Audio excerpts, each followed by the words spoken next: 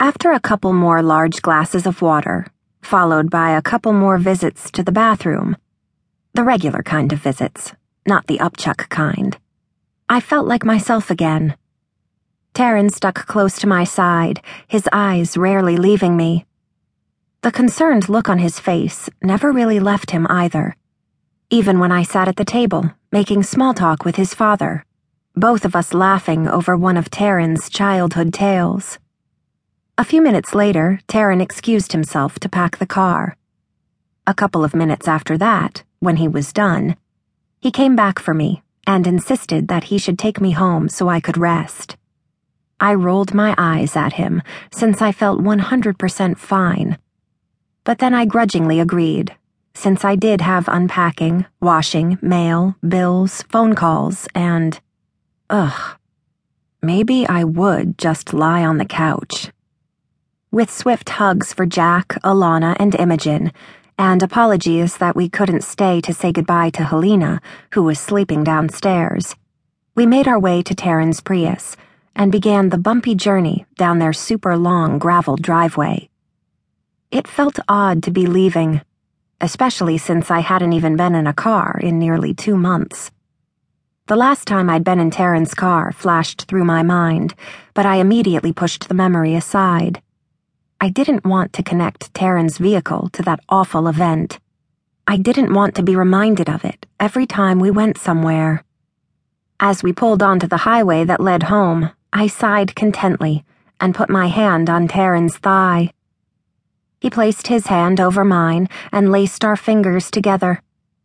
Even though the movement was a tender one, I could feel the rigid way he held my hand. If I didn't know any better, I'd say he was being protective or possessive. I brought my other hand over to lay it on top of his, making a Taryn hand sandwich. "You all right?" I asked as I clamped our skin together. He looked over at me, a tight smile on his lips.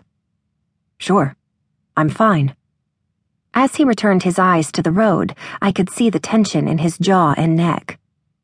Whatever he really was, it was not fine. "Taryn?" My tone clearly indicated that I didn't buy his answer, and I wanted the truth. Sighing, he looked over at me again. His eyes watered, and concern washed over me at seeing his emotions start to bubble up. He shook his head. "What if something happens to you?"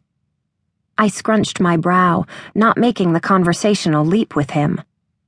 Seeing my confusion, he explained himself better. "Pregnancy is hard. Some women don't make it." Still looking sad and worried, his eyes drifted back to the road. Understanding, my hand went to his cheek and brought his eyes back to mine. Knowing his vampiric reflexes could handle driving without both eyes on the road, I made him meet my gaze. "I will be fine. This morning was completely normal."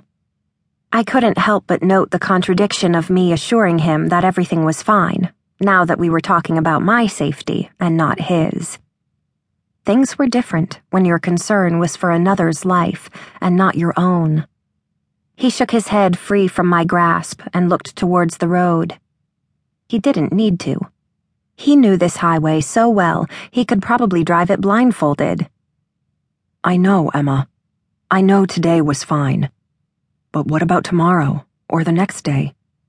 There is so much that can go wrong, and I can't... If I lose..." He stopped talking and swallowed his painful thought. His eyes darted to my stomach, and then back up to me.